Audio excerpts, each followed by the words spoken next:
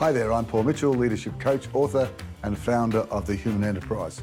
Welcome to Mentoring with Mitch, where we answer your questions about leading at home, at work and in your community. And today's question I absolutely love. It's one that I'm very passionate about or close to my heart. It's from a self-employed professional in Melbourne who says, Mitch, you talk a lot about the leader as an energizer at work and the importance of gratitude.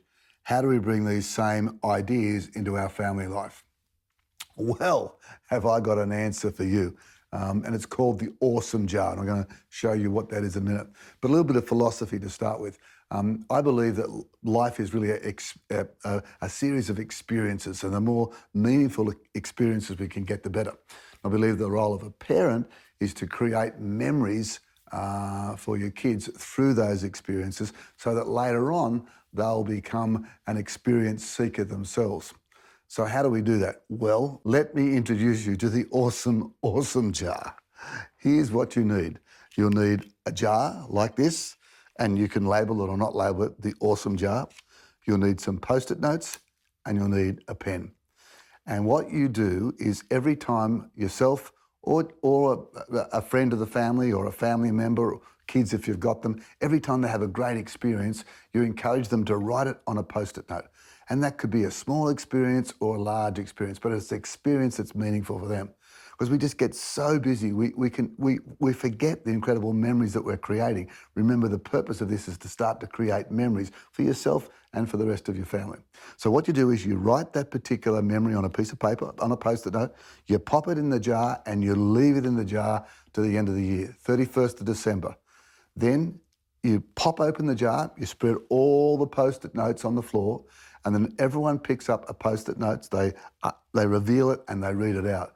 And then someone says, oh, that's mine, that's mine. And then you just reinvigorate, renew the energy that you had with that particular experience. Wonderful, wonderful thing. So what's it do? Well, first of all, it actually gets you to stop and reflect on the brilliant things that have happened that year. Secondly, it gets you to think about, hey, it's the 31st of December, New Year's coming. What are the great things that are going to be happening in the year ahead? It's a sense of gratitude because you'll be so grateful for the life experiences you had. And it's a way of sharing, if you like, with family members about how awesome it is to be in this particular family. So there you have it. I can think of no better technique, simple, easy technique to energize your family and give them a sense of gratitude. Hey, enjoy, be awesome. Hey, thanks for watching. I hope that's helped or at least given you a couple of first steps. And if you have questions about leadership at home, leadership at work, or leadership in your community, we would love to hear from you. Please visit mentoringwithmitch.com and we'll get through as many questions as we can. And also subscribe so you make sure you get to hear every episode. And importantly, if you've got friends or colleagues or even family that you think would benefit from hearing some of these answers or some mentoring with Mitch, please make sure you share with them as well.